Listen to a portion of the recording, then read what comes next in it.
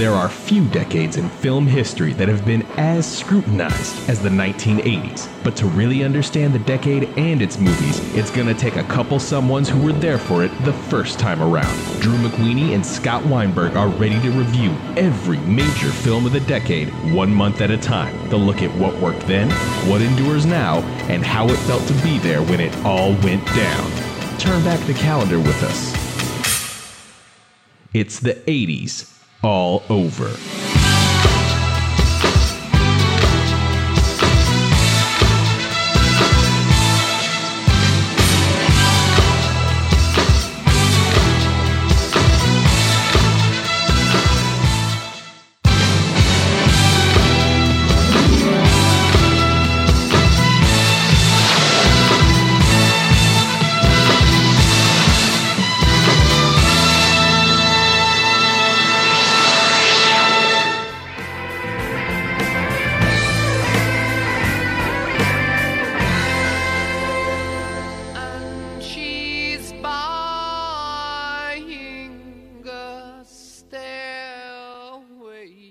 Led Zeppelin broke up. Magnum P.I. made its debut on CBS just as The Wonderful World of Disney came to a close on NBC, and United States copyright law was amended to finally include computer programs.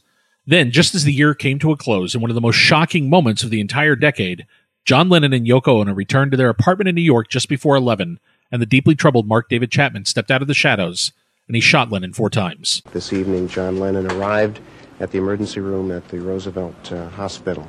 He was dead at the time of his arrival. Numerous resuscitative efforts were made after his arrival in the hospital, including transfusions, surgical procedures, other procedures, but in spite of the effort of many physicians and after many procedures, we were unable to restore the life of Mr. Lennon. Even as we wrestled with the heartbreak of losing one of the great artists of the modern age, we were there for the genuinely remarkable films of December of 1980. As always, I'm Drew McWeeny, and welcome to 80s All Over. I'm joined by my co-host, Scott Weinberg. Scott, how are you? That's me, Scott Weinberg. Podcasting from Philadelphia. I don't think me is the correct answer to how are you, but I am. I mean, I'm as good as can be, being Scott Weinberg, but holy macaroni. December 1980, lots of popcorn stuff, lots of grown-up stuff. This is one of the best months that we've had yet. When I was looking at this lineup, I've seen 10 of these in the theater that month. To me, that's nuts. Like, I think about now what it would take for my kids to get me to take them to 10 different films in the theater in 1 month, and I don't think that would happen. You also got to remember that they would come out in December and last until February or March. And this was also the same time period where I finally noticed hype. Like, I would get excited when the soundtrack would come out or when a book would come out, and I would buy everything. If I was interested, I didn't even have to see it first. I would start buying stuff the moment it was available. And a great case in point was our first movie this month. Savior of the universe. Join us for the fantastic adventures of Flash Gordon. Having been taken prisoner by an ally of Ming the Merciless, Flash escapes, only to face the gauntlet of the swamp. Leave him! He's mine! I hunt him alone. Is this the end? Will Flash survive? Find out now at a theater near you. Music by Queen, rated PG. Well, it's a remarkable movie. First and foremost, you cannot talk about the film without talking about Queen's soundtrack. It is one of the great instances of hiring somebody to do a score, and the score becomes this living, breathing thing that has its own life aside from the film, but you can't think of them separately. And the moment you hear bum, bum, bum, bum, bum, bum, bum, bum, you knew what was coming. It was such a great, exciting, I still think one of the most exciting moments on any album is at the very beginning of that when you hear, Clytus, I'm bored. And it all goes from there. I love that opening. I love the way it pulls you in. Drew, why don't you tell our listeners the importance of that phrase? Well, that was actually the proposed title for this podcast when we first started talking about it. Drew threw out a dozen titles to me, and I threw out a dozen titles to him, and we both really liked Clytus, I'm Bored as the name of our podcast. And then Bobby came to me and said, it's cool to be vague and nerdy and all, but you really want it to be more descriptive. So I went, fine, and we went with 80s All Over, which I've now grown to love. It's weird that this film exists in a sort of pocket where there's no sequel, there's no anything else. It's just that one movie. I'm really surprised Universal didn't try to milk it for more over the course of the decade, but it's one of those films that I think everybody is fond of now. I don't actually remember how it did. I don't know if it was a hit or if it was a failure or if it was a middling. It did decent, but it didn't do as well as they had hoped, which is, of course, if it doesn't make Star Wars money, then they're disappointed. It does have kind of a reputation for being campy, corny, cheesy. A lot of people mistake that for people saying that it's a bad film. And on a stack of Bibles, I could explain to the most astute and learned film scholars in the universe why Flash Gordon is a very entertaining, well-made movie. I really don't even think it's much of an argument. I think that Mike Hodges is a skilled filmmaker. I think if you look at the work he did on either side of this, Mike Hodges wasn't a guy who showed up and was just goofing around here. This is a guy who had done stuff like Pulp in 1972, and Get Carter is a huge film for him and very important. And I think you look at his work, he understands genre very well. I think he was very good at working within a genre. And I think the script that they had for this film, when you look at Lorenzo Semple Jr., you look at the kind of stuff he did, look, one of his major credits was the Batman television series. They knew what they were making. There was no question what they were making. He wrote King Kong. Semple wrote a kind of, I don't want to say camp, but it plays campy now because we're not used to seeing this kind of cheerful optimism as part of our pop culture. I like Susan Sontag's original definition of camp. She defined camp as failed seriousness. There's nothing to me in Flash Gordon that's not intentional. It's very colorful. It's very broad, theatrical, operatic, cornball even at moments. And I think all of that is by design. The tone might not work for you, but to say that it's a mistake, I think is unfair. Well, I think it's clear. Like, they went back and they looked at what the original 30s stuff was. The original 30s stuff wore its heart on its sleeve. It was as down the middle, sort of earnest as it could be. And when you look at scenes here, like when Flash ends up playing football in the courtroom of Ming's palace, you look at stuff like the fight of the Hawkmen, the fight where they're on the tilting platform with the spikes coming out. They are looking back at an earlier time of more innocent sort of pop culture entertainment. And they're doing their version of it. They're doing it with tongue in cheek, but they're doing it with affection. It may be cheesy. Sam Jones isn't a great actor. He doesn't have a ton of range, but he's a perfect Flash Gordon because he's kind of a big lunk. And I think they cast the movie beautifully around him. Max von Sydow is awesome as Ming the Merciless. That is as chewing the scenery a performance as you'll ever see, but he does it right. He knows exactly what he's doing. Most of it is actually because Ming is an over-the-top villain. I think he plays it normal. I mean, like, no, but you look at him. That's what's great is Von Sydow knows that he looks already so crazy. Like, that appearance is so, it does 99% of the work for you. Oh, there's just so much I love about this movie. Forget the visual, the cast. All right, Melody Anderson is great. Topol is great. The young Timothy Dalton, Brian Blessed is wonderful. And it's peak Brian Blessed. He gets no more Brian Blessed than this. This is 100%. I love Ming's daughter in this movie. She is the living embodiment of the Euro sex star who was packaged in American movies as just, oh my gosh, we found her roaming free in Europe and you can't even believe it. Ornella Muti as the daughter, and she has the infamous boar worms. No, not the boar worms. That's her. Sam Jones, like you said, if I had to nitpick something that kind of sticks out a little bit, Sam Jones looks the part. Not so hot on charisma. As most movie geeks know, his entire performance was dubbed by another unnamed actor. I would say maybe 33% of what I love about Flash Gordon is based on nostalgia, and I'll freely admit that. And you look at the acid-soaked skies in that movie, like the colorful sky sequences at the end, or you look at something like that scene where they've got the tree stump that they have to stick their hands in. Oh, it gave me nightmares. I absolutely love that scene. It's as perfect an embodiment of what the serials were as anybody could make. I think it's a better representation of the serials than Star Wars was. The reason Star Wars worked so well is because it reinvented it and took it seriously in a different way.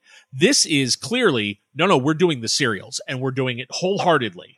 Well, we opened the episode with Flash Gordon, which is a fantastic adaptation that maybe was misunderstood over the years, and I hope we turn some sci-fi adventure fans onto giving Flash Gordon an unironic check it out. Now we're going to move on to a nostalgic favorite for some people of our age group that didn't exactly age all that well, and it's called Hawk the Slayer. Enough! Two blood brothers out for each other. You have found the power which is rightly mine. The firstborn brother, they called him Voltan. Enter, Dark One. The devil's agent, the servant of evil. Kill him! The second-born brother, they called him Hawk. He had one secret weapon, the ancient power of the Sword of Mind, and he was out for revenge. Two blood brothers, with only blood between them. Beyond the edge of darkness, there is a world of sword and sorcery. I am pretty sure this is the film that the guys who made Your Highness were thinking of. That's good. There are two different schools of fantasy that existed, I think, in the 80s, and to me, they were always divided by rating. You either went the real sword and sorcery, where it looked like a Boris cover, and you knew you'd have nude girls and blood and everything else, and that was the R-rated version. And then there's this version, which is the PG, down the middle sort of family version, and my biggest problem with most of them is because they were fairly low budget, these films ended up being, to me, a much more boring subgenre. And this one in particular is all horseback riding. If you like horses, Hawk the Slayer will blow your mind. If you're not a big horse fan, good luck. To cover your qualification, though, where would you put Beastmaster under this? Because it's PG, but it also has numerous naked boobs. Don Coscarelli somehow brainwashed the MPAA for a moment, or hypnotized them, and managed to sneak nude Tanya Roberts by the PG. But Beastmaster works because Beastmaster's kind of big and fun and goofy, and Beastmaster also, it gets pace right. Beastmaster never stops moving. Hawk the Slayer never starts moving. It's your typical Conan the Barbarian kind of story. It's as if they knew that it was coming and they decided to, we want to strike while the iron's hot. I remember that this is one of those movies that promised a sequel, Hawk the Destroyer, and they were talking about it in the press even before this one hit theaters. And then the sequel, of course, never happened. That was a big thing in the 80s, was the movies that would call the sequel before the first one came out and then never, ever make that sequel. Jack Palance looks embarrassed in this one. I think John Terry, the guy who stars as Hawk the Slayer, might look embarrassed if he could project a human emotion through his face. Oh, dude. When you're like 10 years old and you notice that somebody's a bad actor, that's a bad actor. We would be remiss if we didn't mention that Hawk the Slayer definitely does have an affectionate, unironic fan base out there for people who love swords and sandals or Dungeons and Dragons or Quest movies. It does have a vocal fan base out there, and if you have a high tolerance for inept filmmaking and bad screenwriting and atrocious, even on 1980 level, atrocious special effects. Let's move on from the goofy to the sublime, Drew. What do you got? For years, this was the film that I would use to prove that the Academy Awards were full of shit. Any self-respecting voting body pick Robert Redford's Ordinary People as a better film than Martin Scorsese's Raging Bull. I'm the best. I can take it more than anybody. You're dead. You're married. Leave the young girls for me. There's no way I'm going down. I don't go down for nobody.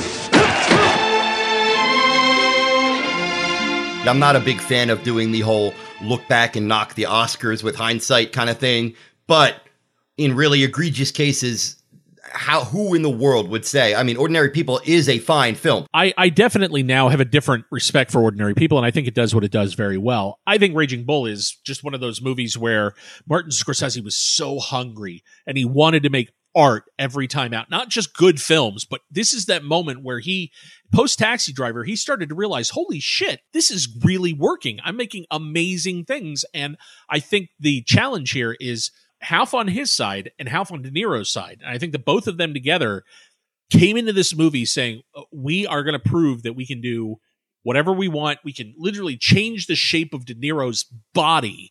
Martin Scorsese can make any film. Let's do this. And to pick Jake LaMotta as the subject of a biopic is already half crazy because he's not a person that I would ever want to be in a room with for half an hour, much less spend 2 hours learning all about him. He's interested in those gray area characters. Jake LaMotta, despicable in some ways, admirable in other ways, and that's what I think drew Scorsese to this story, yes? Well, and I think also the idea of the punishment that LaMotta would heap on himself, it was the only thing he had to offer anybody was when he got in a ring and we get beaten silly and just take it and be able to keep going.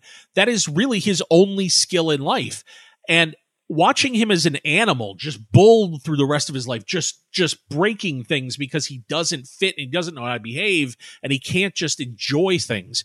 I didn't get it in 1980 fully. As a kid, I knew that Jake LaMotta was fascinating. The physical transformation that De Niro goes through over the course of the film, both from fat to thin and from being in the best shape of his entire life to the worst shape of his entire life, all of that registered for me. But it's really only in time that I've come to appreciate what a disturbing portrait it is of somebody whose only thing they can offer the world is that they can take a beating. As a kid, you see a story like this, and he's just an awful person. You're like, why wouldn't his brother-in-law and his friends and his wife, why wouldn't they just leave him? He's a monster. And then you become a grown adult and you know that, human beings are mostly gray areas of good and bad. And then you watch Raging Bull and that question of why doesn't everyone just abandon him is not as simple. De Niro's performance is so gigantic that it easily becomes the only thing that you talk about. But Kathy Moriarty, who was a kid in this movie. She's so young. Watching her collide with LaMotta and watching her get pulled into his world, you really want to step in and separate them. Like, you can't help but feel protective of her, the performance she gives in the film. And then there's also Pesci, who, way before Goodfellas ever became a thing, this performance is next level brilliant. And he and De Niro together are magic. There's not a wasted moment between the two of them. Does it seem to you that Raging Bull was that final just close the door on this guy's a great? It was, and it also started off a decade where he couldn't get arrested. I know. I even wrote down in my notes right after this, he did King of Comedy and After Hours. They were incredibly hard to make and that did nothing at the box office. He was having the hardest time commercially. And it seems like throughout his career, he makes a great crime film to kind of financially supplement the weirder films he wants to make. It's like Romero having to make a zombie movie. He knows that they'll give him money for that. Scorsese, if he says I'm making a crime film, he'll get financed. There's no question. It's the other stuff that I think he has to fight to push up the hill. And it takes him forever to get something like Silence made, where he could make 15 The Departeds in that time if he wanted to. How great is it to have been able to grow up from like Raging Bull to Silence and just watch this guy, this master's evolution. That's what I don't know if people understand is the excitement every single time. Like one of the reasons that Martin Scorsese is because I would get so excited knowing that he was working on something and knowing that we were going to get something soon and whatever it was going to be, it was going to have his signature on it. And that signature is something that I have really come to crave as a film goer over the years. I agree with you. I think Raging Bull is the moment where it's clear he's not just doing urban crime films. He's not just doing that. He's making art. Michael Chapman's photography, the black and white photography in the movies, otherworldly. And the way the fights are staged, every fight is a separate movie.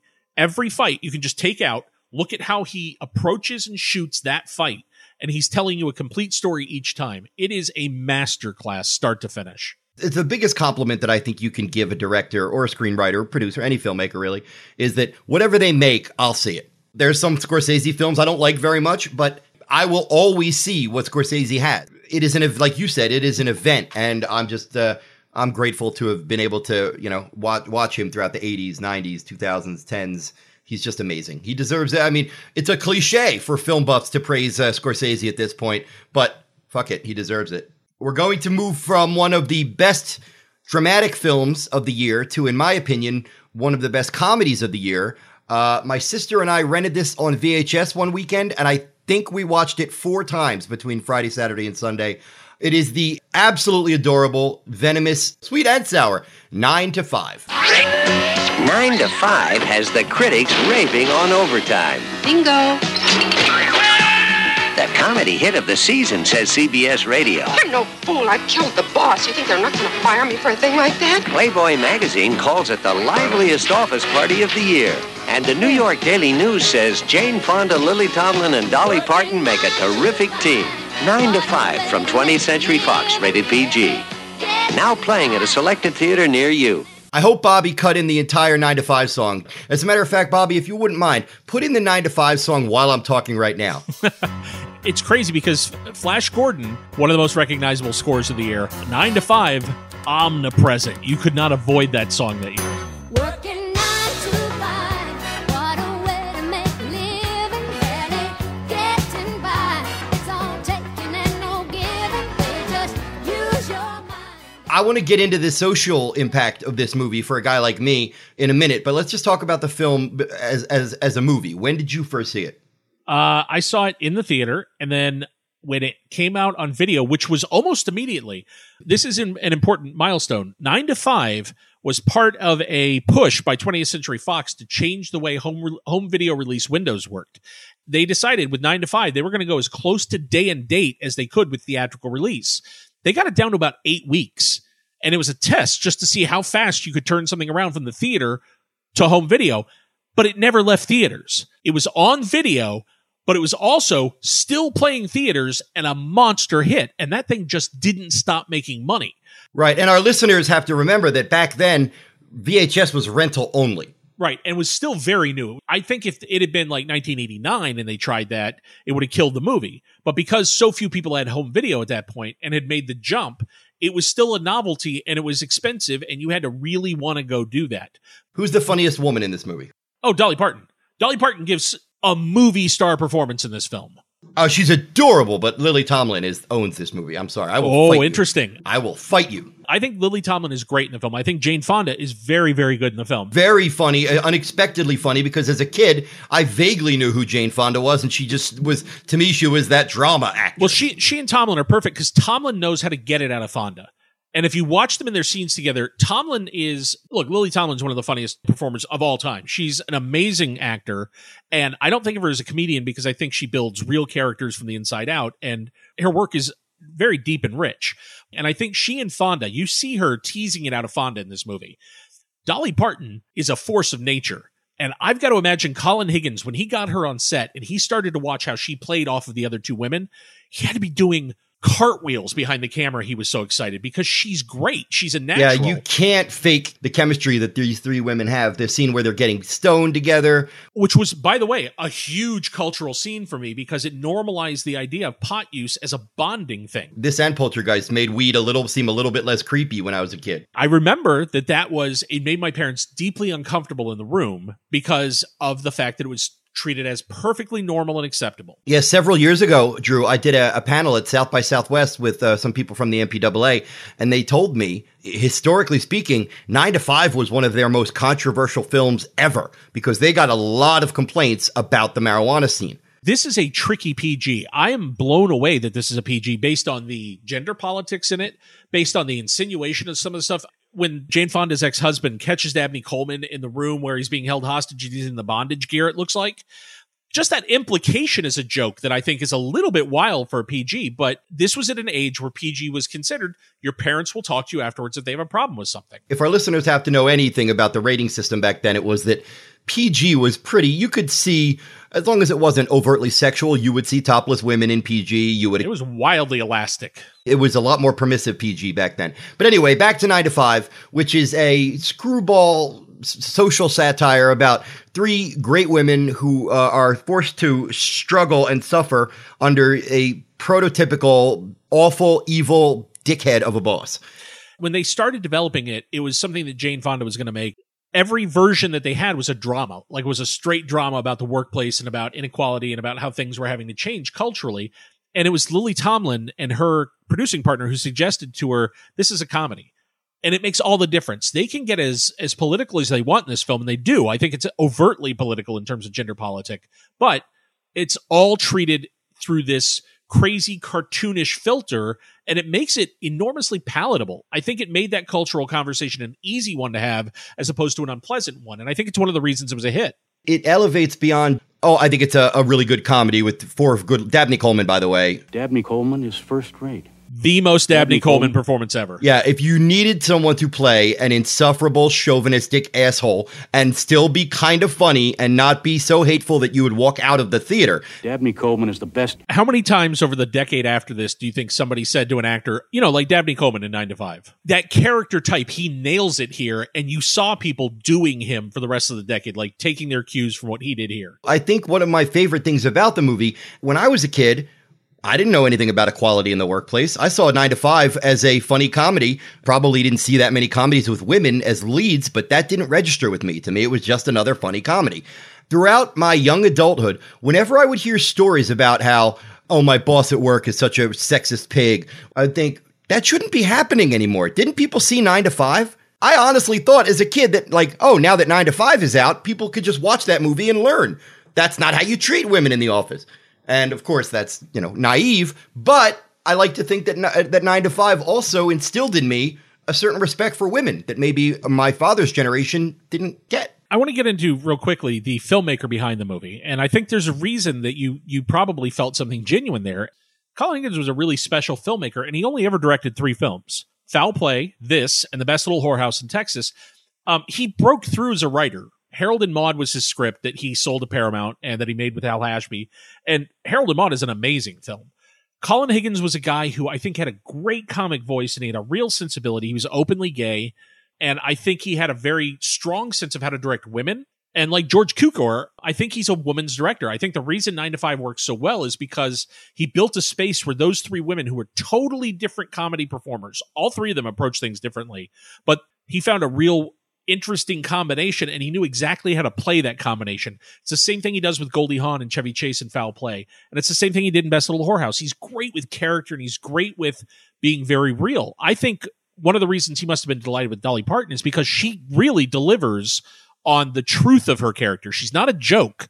Dolly Parton's totally engaged in this movie. If you watch her, even when she's not talking in scenes, she's 100% in the scene. And I think Higgins, because he died in 1988 and he was an early AIDS casualty, and I think Higgins was one of those guys who was going to go on to a huge career after this. I really think we're lucky that we have the films he made, because I do think he left a giant stamp on them. Now, Colin Higgins was also the writer of a little film called Silver Streak, which brings us to our next movie. Columbia Pictures presents Gene Wilder and Richard Pryor. Head overhaul for listening to you. Together again in Stir Crazy. Oh, I can't feel nothing in my legs. Meg. Only these 2 guys could dress up like woodpeckers and get framed for robbing a bank. That's right, we bad. Stir Crazy. Rated R. The whole world was just like me. Ooh. Coming soon to a theater near you. Gene Wilder and Richard Pryor go to prison. There we go. That's literally all you need for a comedic vehicle. You don't have to reinvent the wheel when you have talented writers and comedians. And Stir Crazy is nothing but a vehicle for Pryor and Wilder, and it is remarkably funny. Well, Bruce J. Friedman, who was the writer on it, is a guy that was a novelist and a comic writer for years and years, and I think a really good writer. The Heartbreak Kid is the screenplay that he adapted from a Neil Simon thing. He worked on plenty of other films that you've seen, including Dr. Detroit and Splash. As a writer, his voice really isn't Stir Crazy. Sidney Poitier came on as director, and I'm willing to bet most of this movie was structurally the script, and then everything else was thrown out. It feels like a movie that in scene after scene after scene, Wilder and Pryor are just doing what Wilder and Pryor are doing. And everybody else is there to go, okay, let's react around them. It's a fairly plotless, but very engaging, broad farce. There's not much to it. And the only criticisms that matter, the leads are not likable or it's not funny. And Wilder and Pryor are great. And both their chemistry and the written material is fantastic. It's a bit long. Don't you think it's a bit overlong? Well, it's funny because I hadn't seen it in a lot of years. And I always remembered it as having Stripes syndrome. Good first half, rougher second half. Watching it last night, it is fairly uniform. I don't think it's as divided as I used to think it was. It's too long. It is a 2-hour movie, and it could easily be a 90-minute movie, and you wouldn't miss anything. But what really kind of blew my mind this time is it's a Gene Wilder movie. Richard Pryor is the straight man here. Almost every scene, Pryor's doing the lifting, and Wilder's the one scoring points on jokes. Every comic attitude in the movie is his. He's the one that has the whole arc about they want him to ride the rodeo bulls, so he's testing them and they're trying to break him and he won't let them because he just keeps acting crazier. It's Wilder who gets to play all that stuff, and he's great. I love Gene Wilder. I had no problem with it, but I was surprised how much of a backseat Pryor takes in the film. He's the guy who's there to tell him, hey man, be cool, we're in prison now. And then Gene Wilder goes nuts because he's Gene Wilder. Because I hadn't seen it so long, it was nice to see a Gene Wilder performance that I was not overly familiar with, and I could find little grace notes in again, and nobody attacked a piece of material like he did. Interesting to note that this is one of the films directed by Sidney Poitier. Yeah. Well, he's got a great rowdy sense of humor. I love 70s Sidney Poitier, and I know they're hard films to go back to now, but I love the whole string of comedies he made with Bill Cosby. Those are fun films, and they're films that hold up as a reflection of a time and place. I like what that 70s era Sidney Poitier was like. And it's clearly in this film. I was surprised at how dirty parts of this are. There's a strip club scene, as there is in most 80s films. It's a particularly low rent and slightly skeezy feeling strip club scene. It's a little creepy when you remember it's Sidney Poitier directing this. One of my favorite things about most studio comedies of this era is, like, I don't even want to watch the opening credits because I want to be, like, surprised when I see, oh my God, this movie has Jo Beth Williams, Craig T. Nelson, Barry Corbin, Jonathan Banks. I always assumed that Grossberger in this movie and Oxblood Oxheart from Popeye were the same actor. Erland Van Lith. No, this is the guy from Alone in the Dark. And this guy is crazy looking. I assumed he was the guy in Popeye as well. And nope. That is another gigantic, bald, weird-looking white guy. Now I will go from one of 1980's most memorable comedies to a rather obscure little film that I was really hot to see as a kid. And then, like most films of this ilk, I was disappointed. And I'll explain why. It's Agatha Christie's The Mirror Cracked. The quaint village of St. Mary Mead, England, home of Agatha Christie's extraordinary sleuth, Miss Marple, is in for some excitement. Hollywood has invaded, and a great American star is about to make her comeback. But she's not the only one. A little bit closer, please, ladies. When massive doses of ego... Lola, dear, you know there are really only two things I dislike about you. Really? What are they? Your face. Mix with lethal traces of poison, there's no business like show business. Elizabeth Taylor, Tony Curtis, Kim Novak, Edward Fox, Rock Hudson, Geraldine Chaplin, and Angela Lansbury as Miss Marple. It's very simple. If only one looks at it the proper way. Agatha Christie's mystery classic, The Mirror Cracked. If you guess who done it, you may be next. Did you like Agatha Christie adaptations when you were a kid? I like the idea. I like Murder on the Orient Express, and I really like the old black and white Marple comedies that used to show up on TV. Those I didn't see much of. I did see the ones that were made throughout the mid-70s and early 80s. And they always had like these enticing trailers that made you think that it was scary, like a horror movie. And then you'd watch it, and it was dry, like a boring movie. And this was The Mirror Cracked for me. Weirdly and perhaps distastefully based on the tragic real life of actress Jane Tierney. A lot of those stories, were kept hush-hush. And so the idea that they'd finally been told through fiction and then later people could confirm, oh yeah, that's what they were referring to. Hail Caesar did that this spring. There's a whole thing in Hail Caesar with Eddie Mannix, and it's loosely based on some stuff that actually happened. And I think people like to play with real-life scandals that were kept secret or kept hush-hush. It's Guy Hamilton directing. And I knew Guy Hamilton at that point as the James Bond director. The only thing that I think this movie ultimately really did, or the only impact I think it had, I'm going to guess this is where the producers decided, oh, Angela Lansbury solving mysteries. I like that. She's not really playing Marple here. I see this as like a dry run for Murder, She Wrote, because clearly most of the appeal of this film is Lansbury as the person who's going to explain it all to you. And that's what all the English drawing room thrillers are. She's very, as typical Angela Lansbury, she's quite good in the movie. Yeah. And so are most of the actors. It's just, it feels like... it's a lot of scenery chewing from the ladies. Kim Novak and Elizabeth Taylor are... recapturing a little bit of their old school theatricality. And if you're an Agatha Christie diehard or a mystery buff, you might dig it. But you'll see young Pierce Brosnan in a brief young role. Pierce Brosnan, exactly. But it's just, to me, it's just very clunky and dry. You know the shape of these things, and you also know whether or not that's a pleasure for you. I think some people like these the way they like warm baths. I think they know that they'll all feel roughly the same. Absolutely. I totally respect that. To me, these are a little stagey and dry and stilted, but hell, if you grew up on movies like this, then you probably take those as, how do they say it? That's a perk, not a bug. All right, Drew, you got a weird movie. What do you got? I was obsessed with this film for many years, and I think one of the reasons that I'm still fascinated by it is because it doesn't work.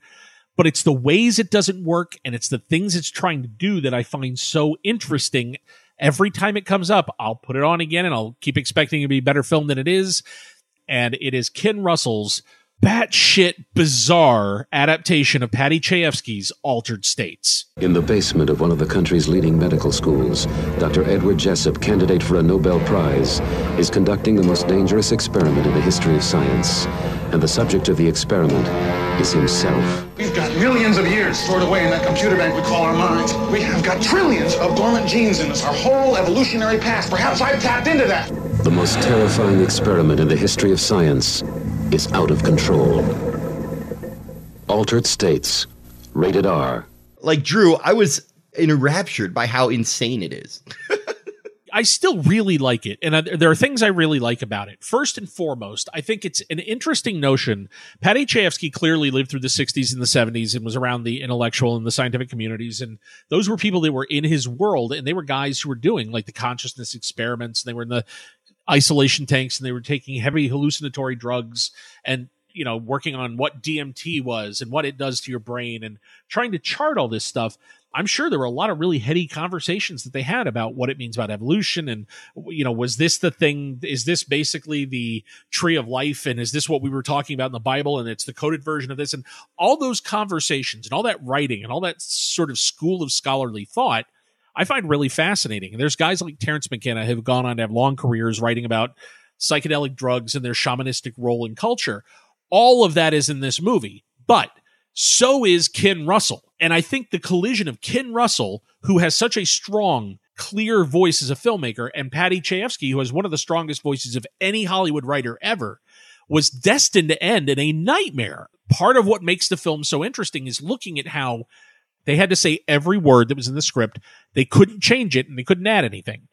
And Russell hated the dialogue and the monologues so much that he would tell the actors, I want you to do it at triple time. I want you just to say the words as fast as you can say. I'm going to have you in the other room saying the words. Technically, you're doing it in the scene and I'm not in trouble, but we're going to shoot it in a way that the words are going to become unimportant. You have a guy who is about nothing but monologues and words, and that's his signature, and a filmmaker who is purely visually driven, who doesn't want to do the words.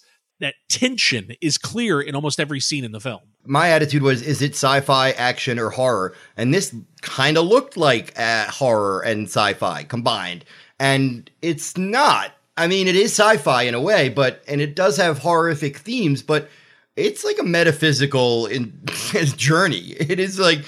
It's Dr. Jekyll and Mr. Hyde, but through the prism of... Do hallucinatory drugs unlock our biological early connections to our ancestral relatives? And what else are we carrying inside of us? And can we unlock it?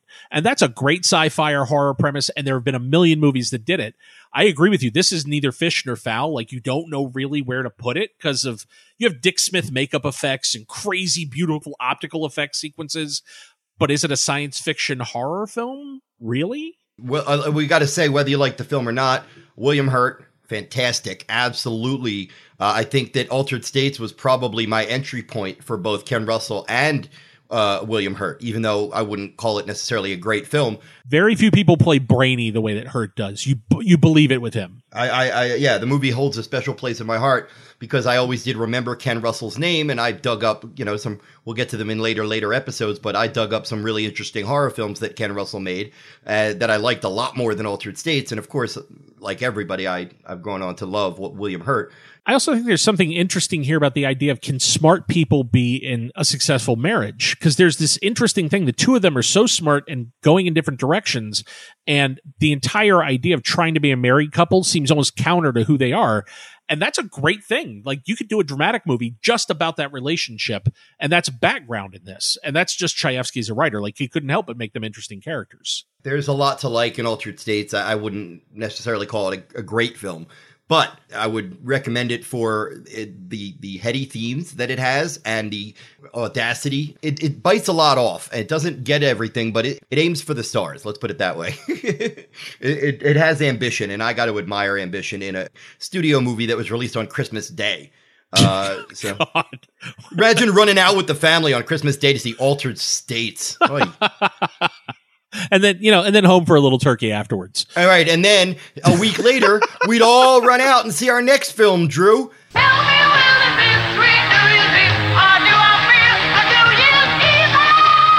Every New Year's Eve, the caller came out.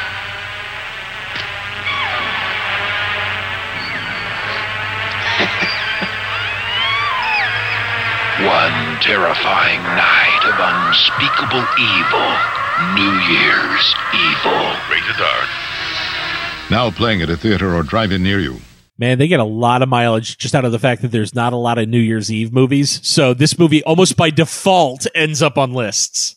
I know. It's like, oh, they did Friday the 13th. They did Halloween. And, oh, some Canadians are in production with a Valentine's Day. What do we got? New Year's Eve or Arbor Day. All right, New Year's Eve it is. What do we call it? New Year's Evil. Done. Now, New Year's Evil is not a good film, even on a cheesy slasher scale, but it does have a small cult following, partially because there aren't many movies that you can hop on social media and go, me and my friends are watching New Year's Evil tonight on New Year's Eve. You know, by default, it has kind of become a New Year's Eve horror staple. It's about a killer who is harassing a DJ. He basically tells her that a different person is going to be killed at midnight in every time zone. And she's trying to get people to believe this lunatic. And of course, nobody does.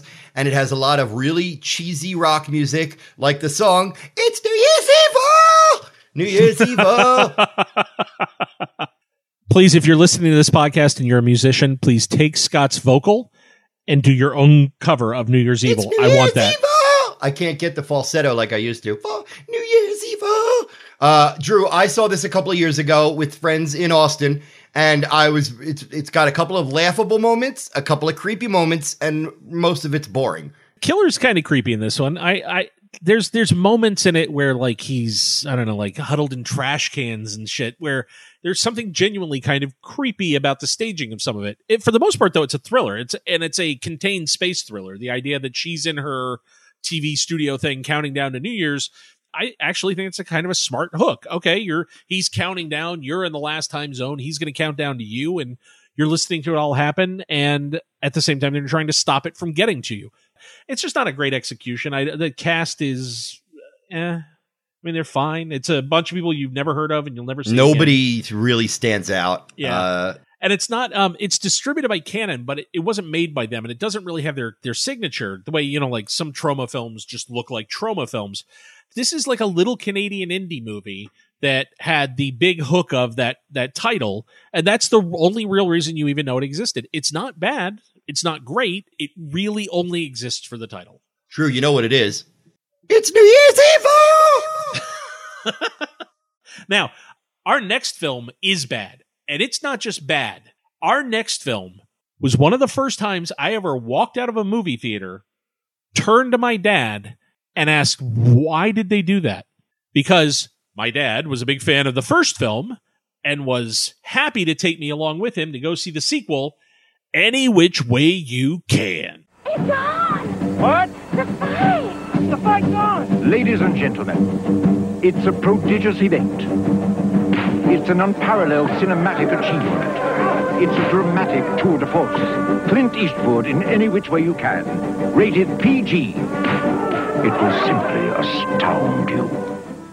This movie was greenlit because the previous entry, Every Which Way But Loose, starring Clint Eastwood and a grungy orangutan, was a big hit. Look, the first one was written by Jeremy Joe Kronsberg. That's a guy who has only one other feature credit, which was Going Ape. So clearly he had some shit he was working out.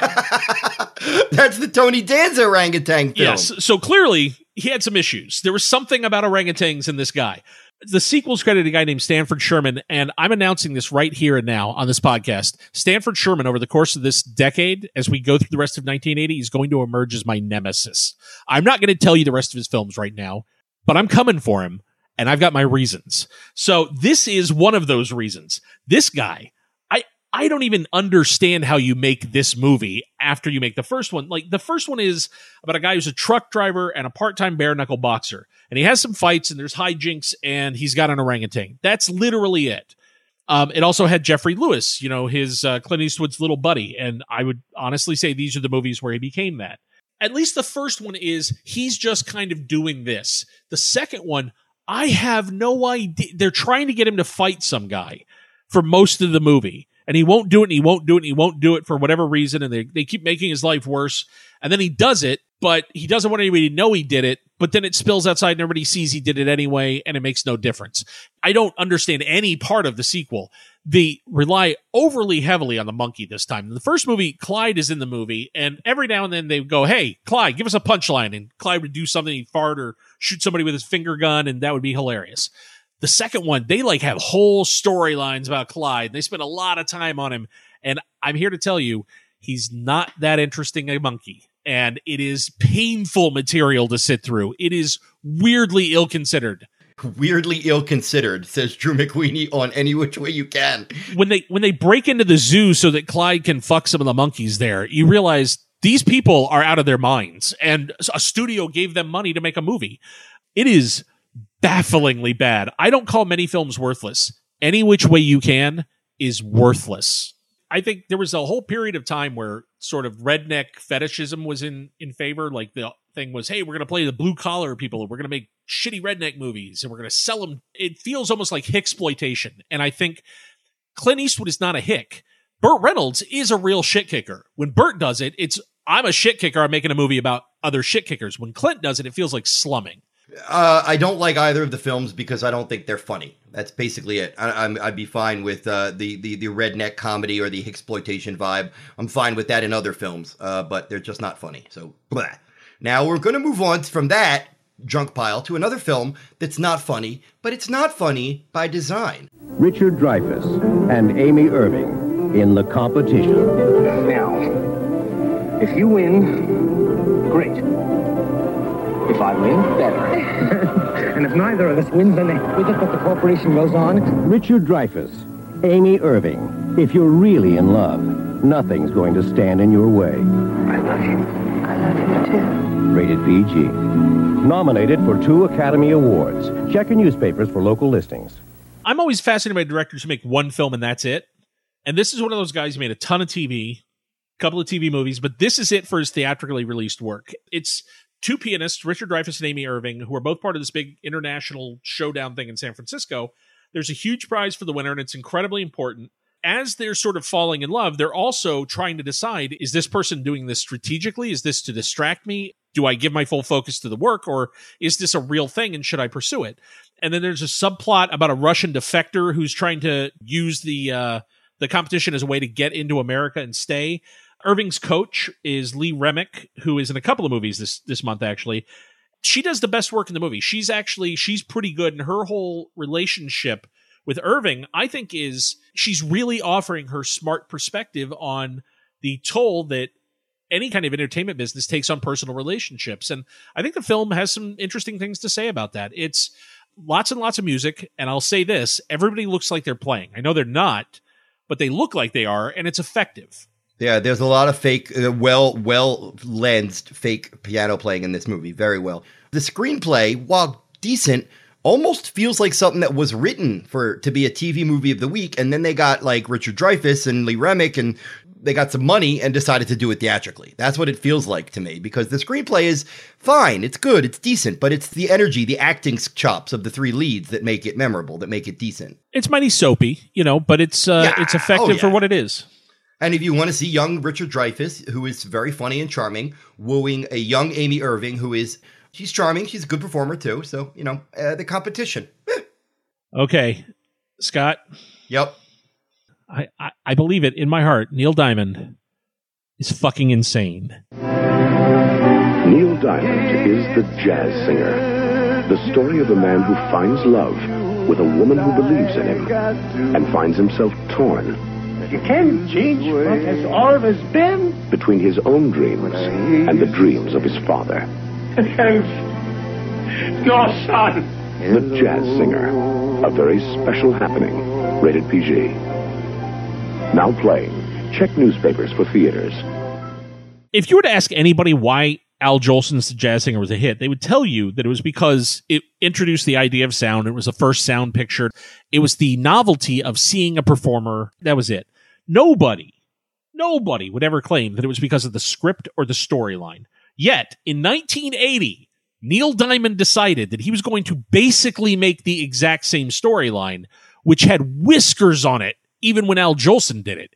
It is such a shaky, ridiculous setup. I'm a cantor. My dad wants me to sing for the church. I want to sing pop music, so I'm going to go live my life. What church? What cantors work in a church? Oh, my God. It is... Here's how you know you're in Crazy Town. 15 minutes into this movie, a buddy asks him to go play a gig, but because of where the gig is, there's something you're going to have to do. And then we hard cut to Neil Diamond in blackface with a fake afro on doing an entire song. He looks like Greg Brady, which is bizarre. You're looking at one of the biggest pop stars in 1980 in blackface in a movie that they released on purpose to theaters. What's interesting to me about The Jazz Singer is, obviously, as a Jewish kid, I had ample opportunities to see this movie. If it was on TV, or maybe my parents would have rented it, or, you know, you have plenty of opportunities to see this movie when you're a Jewish kid in the 1980s. And I thought I liked a lot of the songs, and I thought the plot was, then you see it when you're like 30, and you're like, oh, God, who wrote this? Watching it this last time, a scene after scene after scene, it's like they've never actually been in a room with other human people to know how they behave. They stage it. There's a moment where he records something and it's a success. And so they cut to a party at Lucy Arnaz's house and they're like dancing around with buckets on their head. And they're like playing the furniture with spoons. What the fuck are you doing? What is happening?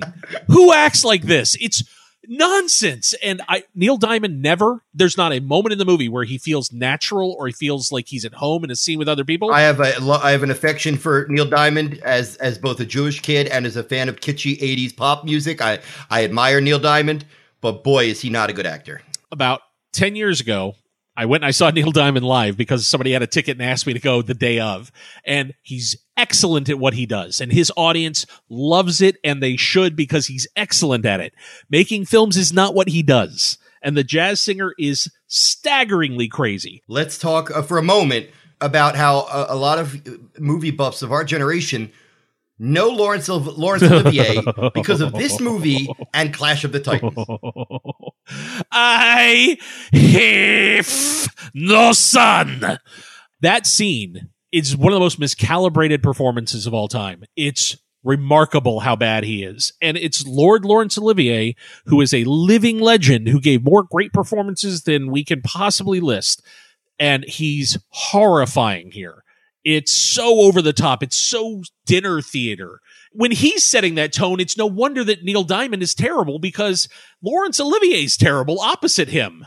Olivier is clearly playing for the cheap seats, and director Richard Fleischer does not have the interest or the balls to go to Laurence Olivier and say, sir, less, a little less. It's funny because over the course of doing this year in this podcast, we've had several other movies that are kind of built around a strong pop personality. We've had Bette Midler's Divine Madness.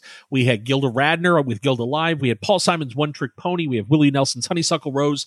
And in all of those, I feel like those artists are presenting something of who they genuinely are to me. And that's the reason that even the ones that don't work are interesting. I don't think this has anything to do with who Neil Diamond is. There's nothing of the real person in this. And it's interesting because you realize he has no interest in giving you that. It's terrible. It has some great music, though. I'll give it that. It does. Some of his Neil Diamond singles are really fun and still hold up today as fun pop music. Yeah, well, they built it around big songs, big Neil Diamond songs. I like a lot of his stuff, and I feel a certain comforting nostalgia when I hear Neil Diamond or Kenny Rogers, for that matter. Oh, how about Kenny Rogers as the Jazz Singer? That would have been good. You got to know when to leave the synagogue and betray your rabbi father. know when to hold 'em. Oh, no, he's a cantor. I'm sorry. Anyway, the jazz singer, it's bad, but a kind of fun bad. I'll say that. You gotta see it to believe it. It's truly a movie I think people should witness if you want just a display. Okay, now from an infamously bad movie to a somewhat obscure but very, very good movie, and it's called Tribute. Now, Tribute is based on a stage play by Bernard Slade, and if I'm not mistaken, Jack Lemmon played the role on stage. And I didn't realize that until very recently, that was a huge thing, and the movie was a reaction to that. It was because of the stage run. He was so good, and the producers bought it, and then it was in one of those rare instances where good things happen. The guy who destroyed it on the stage gets to destroy it on the screen. It's about a fast-talking Broadway agent who discovers he's dying and has to come to terms with that. It almost feels like just a stage play that was written for a lead actor to sink his teeth into and win awards.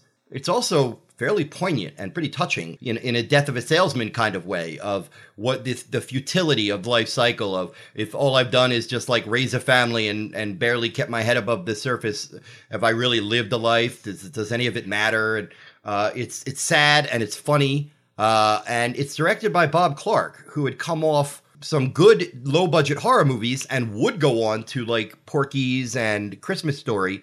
But he did this in 1980, right between the two extremes. And I think it's a very good film, Tribute. First of all, it's our second Robbie Benson film on the podcast, so we are living the dream.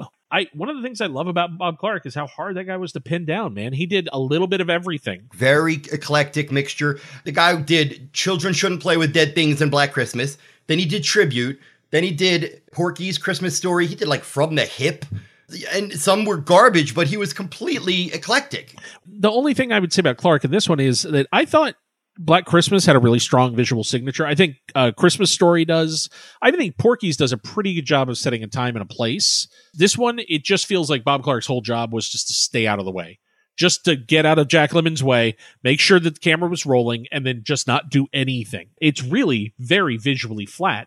Jack Lemmon, what I like about him and what I really respect about the later part of his career was he realized that his bread and butter was this kind of morally shaky guy. He kind of feels kicked in the teeth by life. He kind of earned it. And he did this beautifully in stuff like Glengarry Glen Ross and Shortcuts. And he really did, I think, take to this, Save the Tiger. When you consider that the early part of his career, he was so sharp and so funny and almost physical comedian was his niche. The shift in the later half of his career is really profound. And I think Lemmon charted that territory fearlessly. And I think it's something that if you go and you look at all of them together, you get a real portrait of a specific kind of loser that I think Lemmon was fascinated by. And if you love Jack Lemmon, and goddamn it, you should, Tribute is worth seeing just to watch the guy. One of his best performances. He was nominated for an Oscar and a Golden Globe, didn't win. With another actor, or maybe with another actor with a lesser performance, then it would might play like just dreary melodrama. This, to me, is the beginning of him really nailing this character down. And I can see how the appeal was laid down here because he saw how people reacted and he realized, I can do this. He's that guy who's the life of the party and who's always working the room, but who is, when you get him one-on-one and you ask him to be genuine, he's terrified. Nobody crumbles like Jack Lemmon. And it's a great, great performance. So that's what I'll say about Tribute. And now we're going to move on to an interesting film with a fantastic cast. Drew, what do you got? Man, is there anything the Nazis weren't into? Because this movie teaches us they came up with a way to win World War II by making gasoline out of something besides oil. And the only reason that we don't all drive cars driven by whatever this magic Nazi fuel is because the car companies won't let us. That is the premise behind the stunningly dull The Formula. The murder, the clue, the code name. What did Genesis stand for? Synthetic fuel. The confrontation. You're not in the oil business, you're in the oil shortage business. The reason, the formula. The people will accept 12 cents now because we can blame it on the Arabs. You're missing the point. We are the Arabs. George C. Scott, Marlon Brando, and Marta Keller. The Formula, rated R. Now playing at a theater near you. But Drew, how could you tell me that a film with George C. Scott, Marlon Brando, and John Gielgud could be boring? Woo! Because Steve Shagan wrote it, buddy. Based on his book, this really, the Nazi stuff is the hook at the beginning. It's like, okay, there's this weird Nazi formula that the various oil companies have all conspired to keep out of people's hands. George C. Scott gets pulled into investigating this, and, you know, George C. Scott, he's very good at that sort of righteous anger, man on a quest movie, and my favorite example of that would be Paul Schrader's Hardcore, where he's looking for his missing daughter and he's being pulled into a darker hole each step. And this movie wants to be that kind of a film where he starts to unravel this horrifying conspiracy. But whatever Shagan's strengths as a writer are, they do not include constructing a compelling mystery, because by the end of this film, I was more confused about what was happening than I was at the start. I'm still not sure who the bad guys actually were. I am clueless about why they were killing everybody and when they did it. And I have no idea what the resolution of things means. Congratulations. From start to finish, I'm baffled. And John Avildsen did nothing to decipher the screenplay as director. A very talented journeyman director. Avildsen, best known for the Rocky and Karate Kid and Joe and many good films. This was a misfire. By all accounts, John Avildsen and Steve Shagan started butting heads right at the beginning of the production of the film, and it shows. And you can do that, and you can come out with a great movie. You can have something like Blade Runner, where you have key collaborators in the film who don't even agree on what the movie's about, and you can still end up making a great film because they're all giving it the right thing. Right. Like, I don't even like you, but I think this podcast is going pretty well. What do you think? Exactly. With the formula, I feel like both of them are fighting for different visions of this mystery, and I couldn't tell you what the mystery is. I don't know what they're fighting over because I can't figure any of it out. It's a giant mess. The whole film builds to this moment where you've got George C. Scott sitting in a room with Marlon Brando, and Marlon Brando is going to fill in the gaps. And he's, you know, the architect at the end of The Matrix Reloaded, and he's going to tell you everything and explain everything. Money, not morality, is the principal commerce of civilized nations.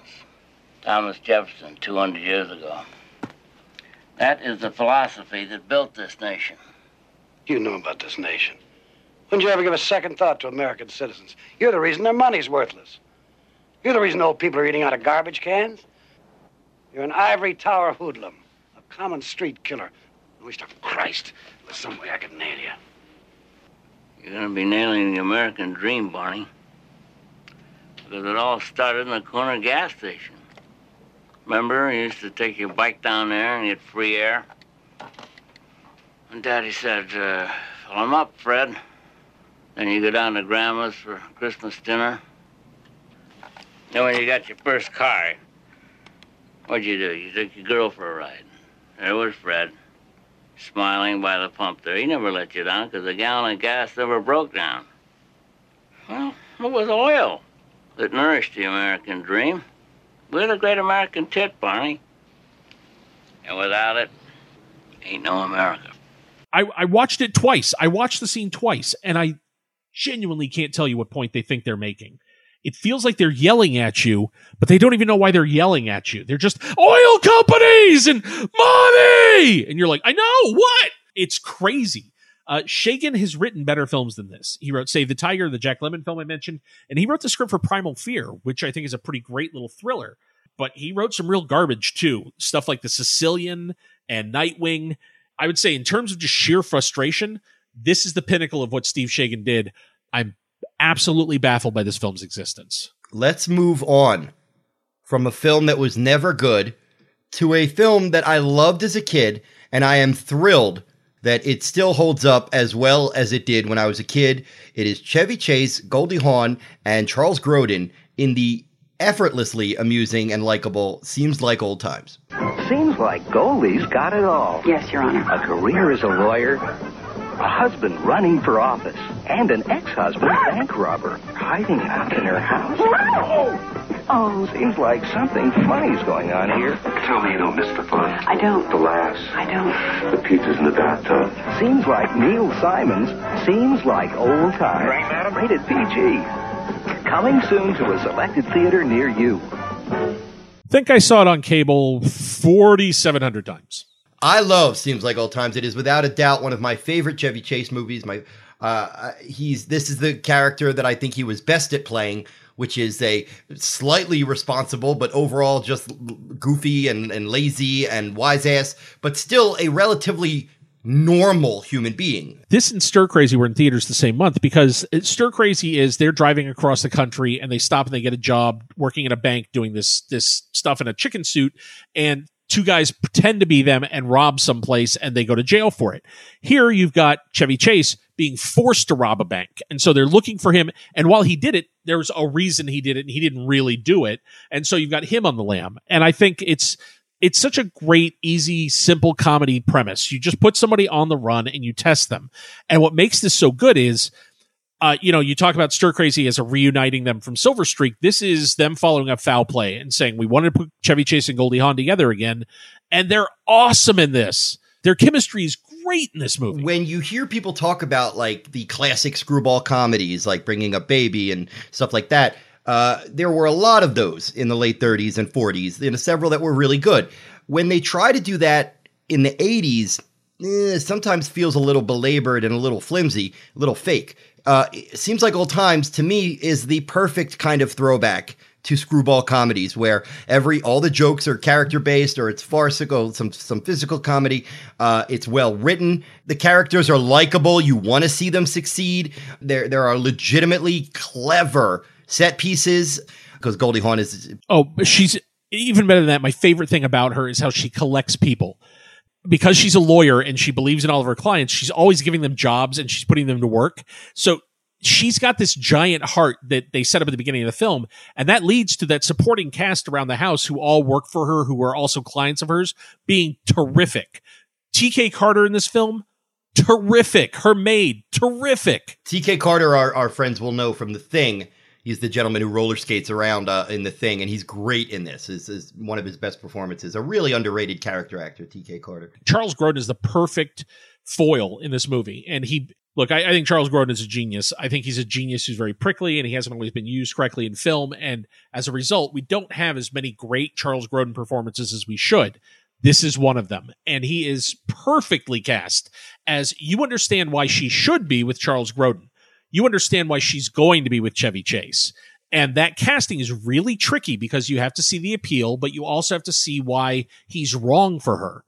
Grodin plays it perfectly. He's the right guy to do that. The chemistry between the three of them, even when they're prickly towards each other, is just great. And if I'm not, I could be wrong. I'm no Neil Simon expert, but this is one of the few Neil Simon films that he wrote that is not based on one of his plays. I can't imagine it working as a play, because he really takes advantage of staging comic set pieces that are bigger than what he could do on a stage.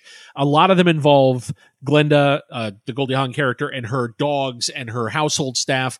There's the maid, Aurora, in the house, and she's at the center of some of the comic mayhem. There's car chases. There's a final scene in a courtroom with Harold Gould as the judge, and they're trying to explain to him everything that's happened, and almost every character shows up at some point in this court summation. It is completely ridiculous sequence. Gould has to keep all the plates spinning, and he has to play that exasperation, and he's great. The entire movie bounces off of him in one scene.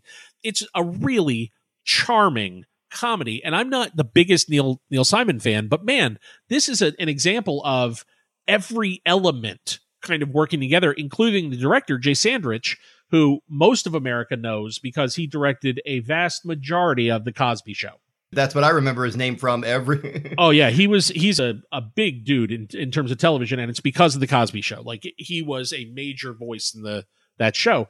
This film, I think, really holds up, and it's charming. When you see it go by on cable or when you see it pop up, I always stop on it, and I always enjoy the sequences I see again. It really is well built. A lot of the movies that we're covering this month are pretty damn popular and famous and well-known. So I think this might be our buried treasure. Let's call it buried treasure from now on. Every month we pick a movie, and if you've never seen it, we want you to watch it and let us know on Twitter what you think. And this month, I think it should be Seems Like Old Times, because it seems lesser known, and it really is like a minor classic of screwball comedy. And I love it. I might watch it again now that we're talking about it.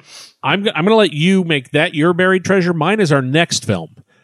If you're Richard Donner and you're looking to spend all of the commercial clout that you built up on The Omen and Superman, what do?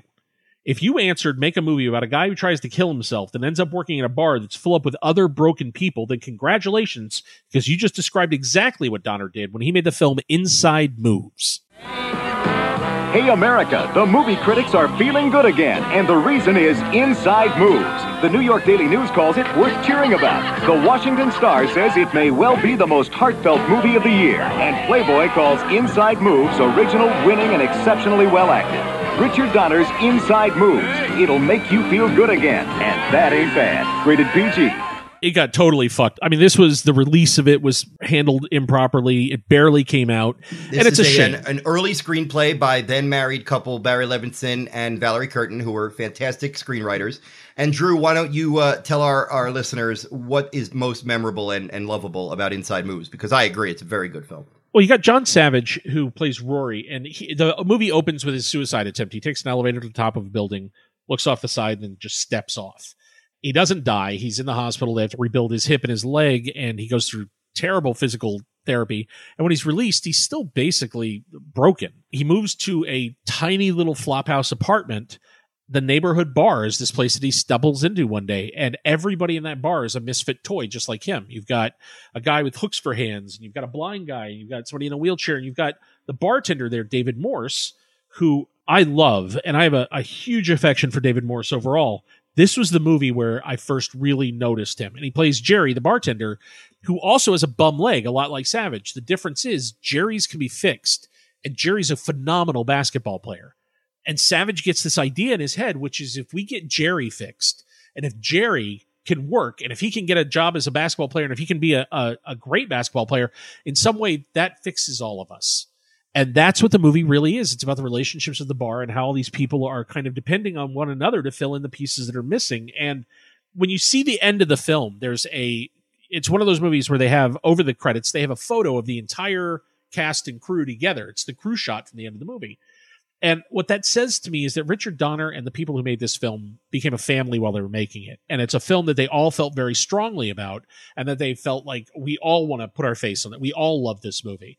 And I think it's in the film. I think the film does a really good job of showing you how we find family wherever we have to. And knowing who Richard Donner is and what's important to him, to me, this feels like the film where you really see his heart on screen.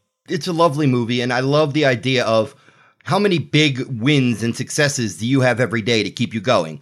If we're lucky, we get those wins and successes a couple times a year. And, you frequently get to hear good news from other people, and that elevates your spirit. That makes you feel good. Even though you can't have a win every day, take the happiness from other people's successes, and hopefully that makes you feel like a more complete person. And I love the idea that Inside Moves is seeing one of their own succeed is enough. And John Savage is so good. His physicality in the film, when you watch how he moves and how he turns his head and how he is with his body, the way he plays Rory's broken qualities, it's remarkable. It's a great physical performance. And Morris is the same way. Diana Scarwood's really good in this. Laszlo Kovacs did a terrific job photographing it. It's got a beautiful sort of warm feel to it. And just as he did with Somewhere in Time, I think John Barry's score for this film. He's a great composer. Yeah, so if you want to see something from a guy who's generally known, I mean, Richard Donner is Superman, The Omen, Maverick, Lethal Weapon. He is a big budget blockbuster guy.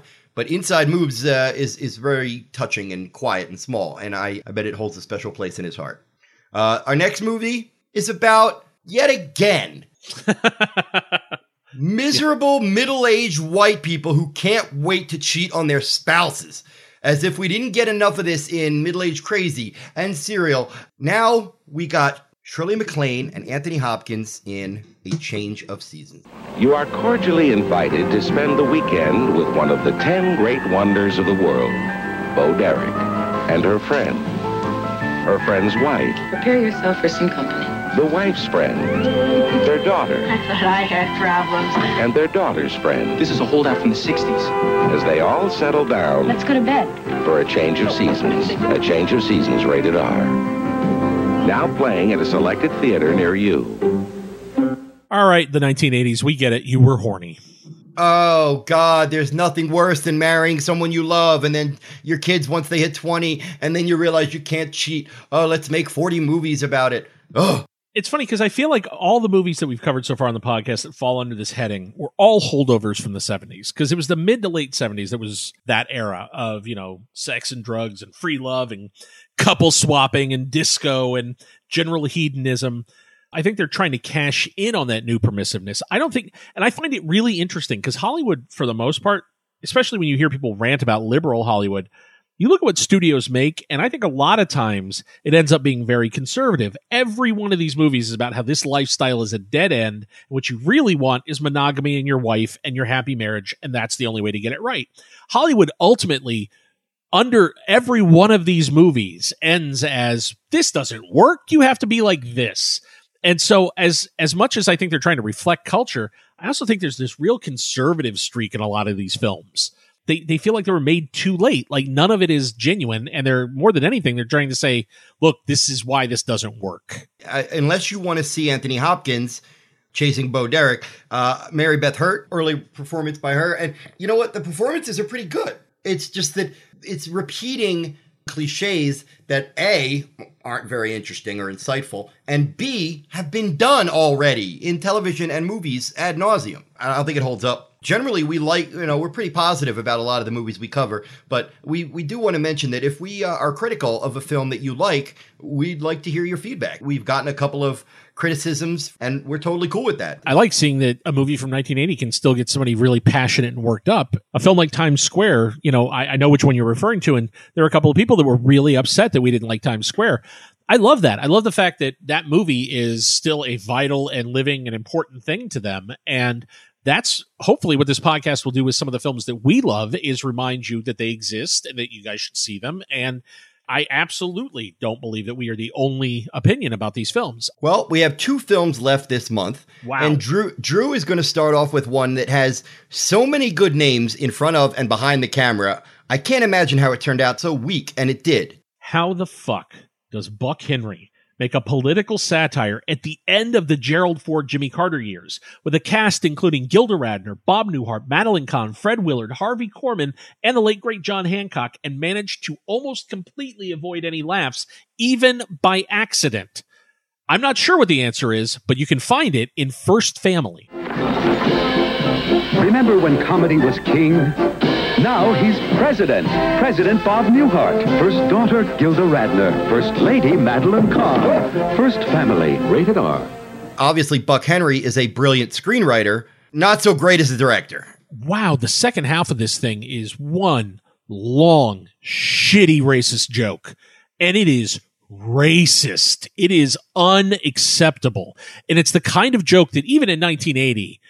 you know that that's not what African nations are like. How does Buck Henry, Saturday Night Live set the standard for smart political satire in mainstream America, and Buck Henry was a huge part of that. He wrote The Graduate, and The Graduate wasn't just a movie that reflected culture. The Graduate was a film that shaped culture.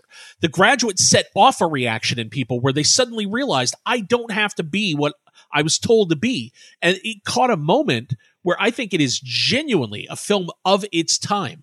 I don't know who First Family is for. I don't know what president they think they're making fun of or reacting to, but it is as if none of the 70s happened. It wants to be a broad political satire, but what are its targets? It's not a satire because there's not one real thing that they address in the movie. It is, at best, a spoof. There is nothing sharp or focused about it, and that's what confuses me. And you wouldn't expect something like that from a writer as clever as Buck Henry. And how did Bob Newhart read it and go, yep, that's it? Oh my God, Buck, you really hit the dartboard. I'm in. I don't get the character he's playing. I don't know what president he's playing. He is different from scene to scene. There's no real portrait of who he is. One of the reasons The Daily Show, I think, has become, the Jon Stewart era in particular, has become a shining example of what the best political satire can be, is because at some point they decided that every single joke had to go through the question of what is it that we are ultimately talking about? What is our perspective? The Daily Show went from, in the Kilborn era, nothing but cheap shots and easy targets, to being very on target, knowing exactly that they were skewering power. And when you're skewering power and taking down power, that's great. You have all the ammunition in the world, and you have all the moral foundation in the world. First Family isn't taking anything down. There's no perspective. It is dumb jokes. How do you have Madeline Kahn as the hard drinking first lady who's constantly got booze in her purse, and you can't find laughs in that? You can't give her anything to do? It's Madeline goddamn Kahn. She's a comic genius. With this cast and this writer, First Family would normally be the kind of movie that you and or I would be like, all right, you know what? It's not so bad. It's got a bad rep. You know, it's got some funny bits. No. You've got Madeline Kahn who steals whole movies. You got Fred Willard who steals whole movies. You got Harvey Korman who steals whole movies. They can't land a goddamn laugh in the film. I like to think that if this screenplay had landed at the feet of a better director who had said, all right, this works, Mr. Buck Henry, let's fix the rest of it. This movie is so wrong-headed and askew, I can't help but think that it was just like, there had to have been some kind of major mistake, because there's no way that anybody in the world has ever talked this much about First fucking Family. It's rentable on YouTube. I paid $2.99 for it last night, and I feel like I got robbed. I'd love to hear people's reactions to it, knowing that it has such a great comedic cast and that we think it's so terrible. I'm sure that at least a handful of people have been like, I want to see First Family. We want to know what you thought.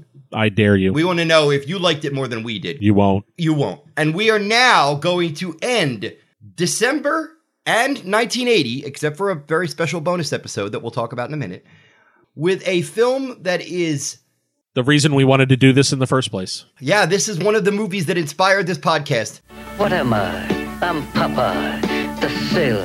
Popeye, Olive Oil, Pluto, Wimpy, the Commodore, and Sweet Pea. Popeye! I'm Popeye. All your favorite characters come alive in Popeye. It yam what it am. Drew, true or false? This film was a box office bomb. I will say this, it was critically reviled. I even remember Pauline Kael, who was up Robert Altman's ass as far as a critic can be up a filmmaker's ass. She said, this doesn't work. It just lays there. It's not good. And I remember the critical response was a drubbing. He got his ass kicked. But I have done my research as a guy who loves the movie. It did decent money. It just that it was a co-production between Disney and Paramount, which meant that they had to split a big pot, and they all expected it to do better. As was Dragon Slayer. Yeah, and it did make its money back. And by this point, as is being a cult classic, I'm sure it's made its money, but I don't really care about how much it made. I don't care if it stands out as a major bomb. I like this movie. I get all the complaints. I get the Pauline Kael, it just lays there, that it's weird and strange and misshapen, and it doesn't even really have like much of a structure to it. It's random and episodic and all over the place. I don't care. I like the production design. I love the songs. I like the cast. I like that it's weird. And I think it captures the spirit of the original comic strip pretty darn well. I'm going to agree with you 100%. I think from the moment Popeye comes rowing out of the night and lands in Sweet Haven, and you see that set that they built, and that town starts to come to life, and the people start to show up, and you start to see how they're dressed and how they behave, and Bill Irwin's chasing his hat down the street, and you've got Donovan Scott kind of walking around his castor oil, muttering it, and you've got Richard Libertini, and you've got the guy on the docks checking him in. It's magical. And I love this place that he built, and it feels like this asylum that's on this little rock in the middle of nowhere that he lands on, and they're all crazy. There is this weird, absurd internal logic to Sweet Haven that doesn't make sense, that it takes place in a comic strip realm where they have different rules than normal world. I get that people think it's ugly and dreary looking. Fine. I think it's evocative. I think it's nifty. I think it's cool. I would say it's like the town from The Prisoner on television. It is a character, and it's fascinating. And the fact that it was a place that they built and that they still stands in Malta. It's awesome. Like, it's a great set. Like, that to me, that town has this life. Robin Williams, potentially miscast? Sure. But is he charming and working his ass off? Yes. Yeah, he's doing the best he can. Is he the best guy to play Popeye? Maybe not. Maybe not. But I love the look of him. I love the arms. He gets the sweetness right. I think Seagar, the guy that did the original Popeye strips, I've always had a theory about this. I believe that Seagar was locked in a mental hospital somewhere, and he drew the cartoons with his toes, because it is batshit weird. And the all the little details of what made Popeye were creepy as hell when I was a kid.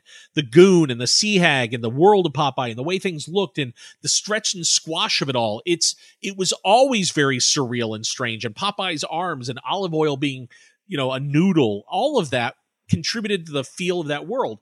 The first time I saw Shelley Duvall as Olive Oyl, it was one of those moments where I'm like, oh, well, that's it. That's Olive Oyl completely. That's really Popeye completely. It's all real.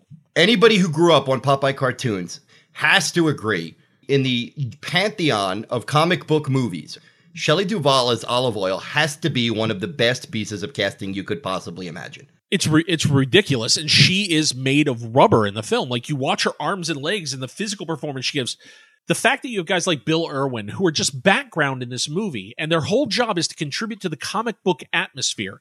What works about it is exactly that. Bill Irwin's a cartoon anyway. He's a genius. Like, if you've ever seen his physical work on stage, or you've seen his Fool's Moon or any of the live shows, he's a genius. And he absolutely contributes to that feeling that you're in a cartoon world. There's so many little beautiful touches. I love when Bluto opens the door.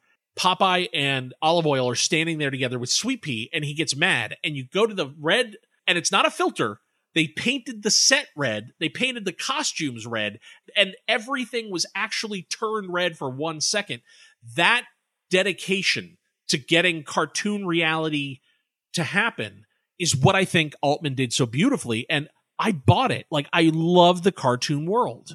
Yeah, and I love the idea that a guy like an auteur like Altman doing this kind of movie means that it's not going to be what we would now consider a conventional origin story.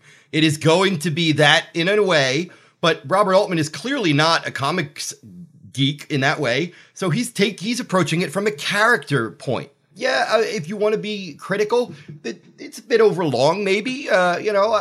I love the Nelson songs. Love, love, love, love, love, love, love. And all at once I knew at once, I knew he needed me. There's a reason that Paul W.S. Anderson used some of them in Punch Drunk Love. When I talk about the hype stuff, I had the soundtrack for this. I had the making of book for this. I had the script book for this, which was just the photos from the film. I absolutely was 100% on board even before it hit theaters. I knew the album already pretty well by that point. And then I saw the movie.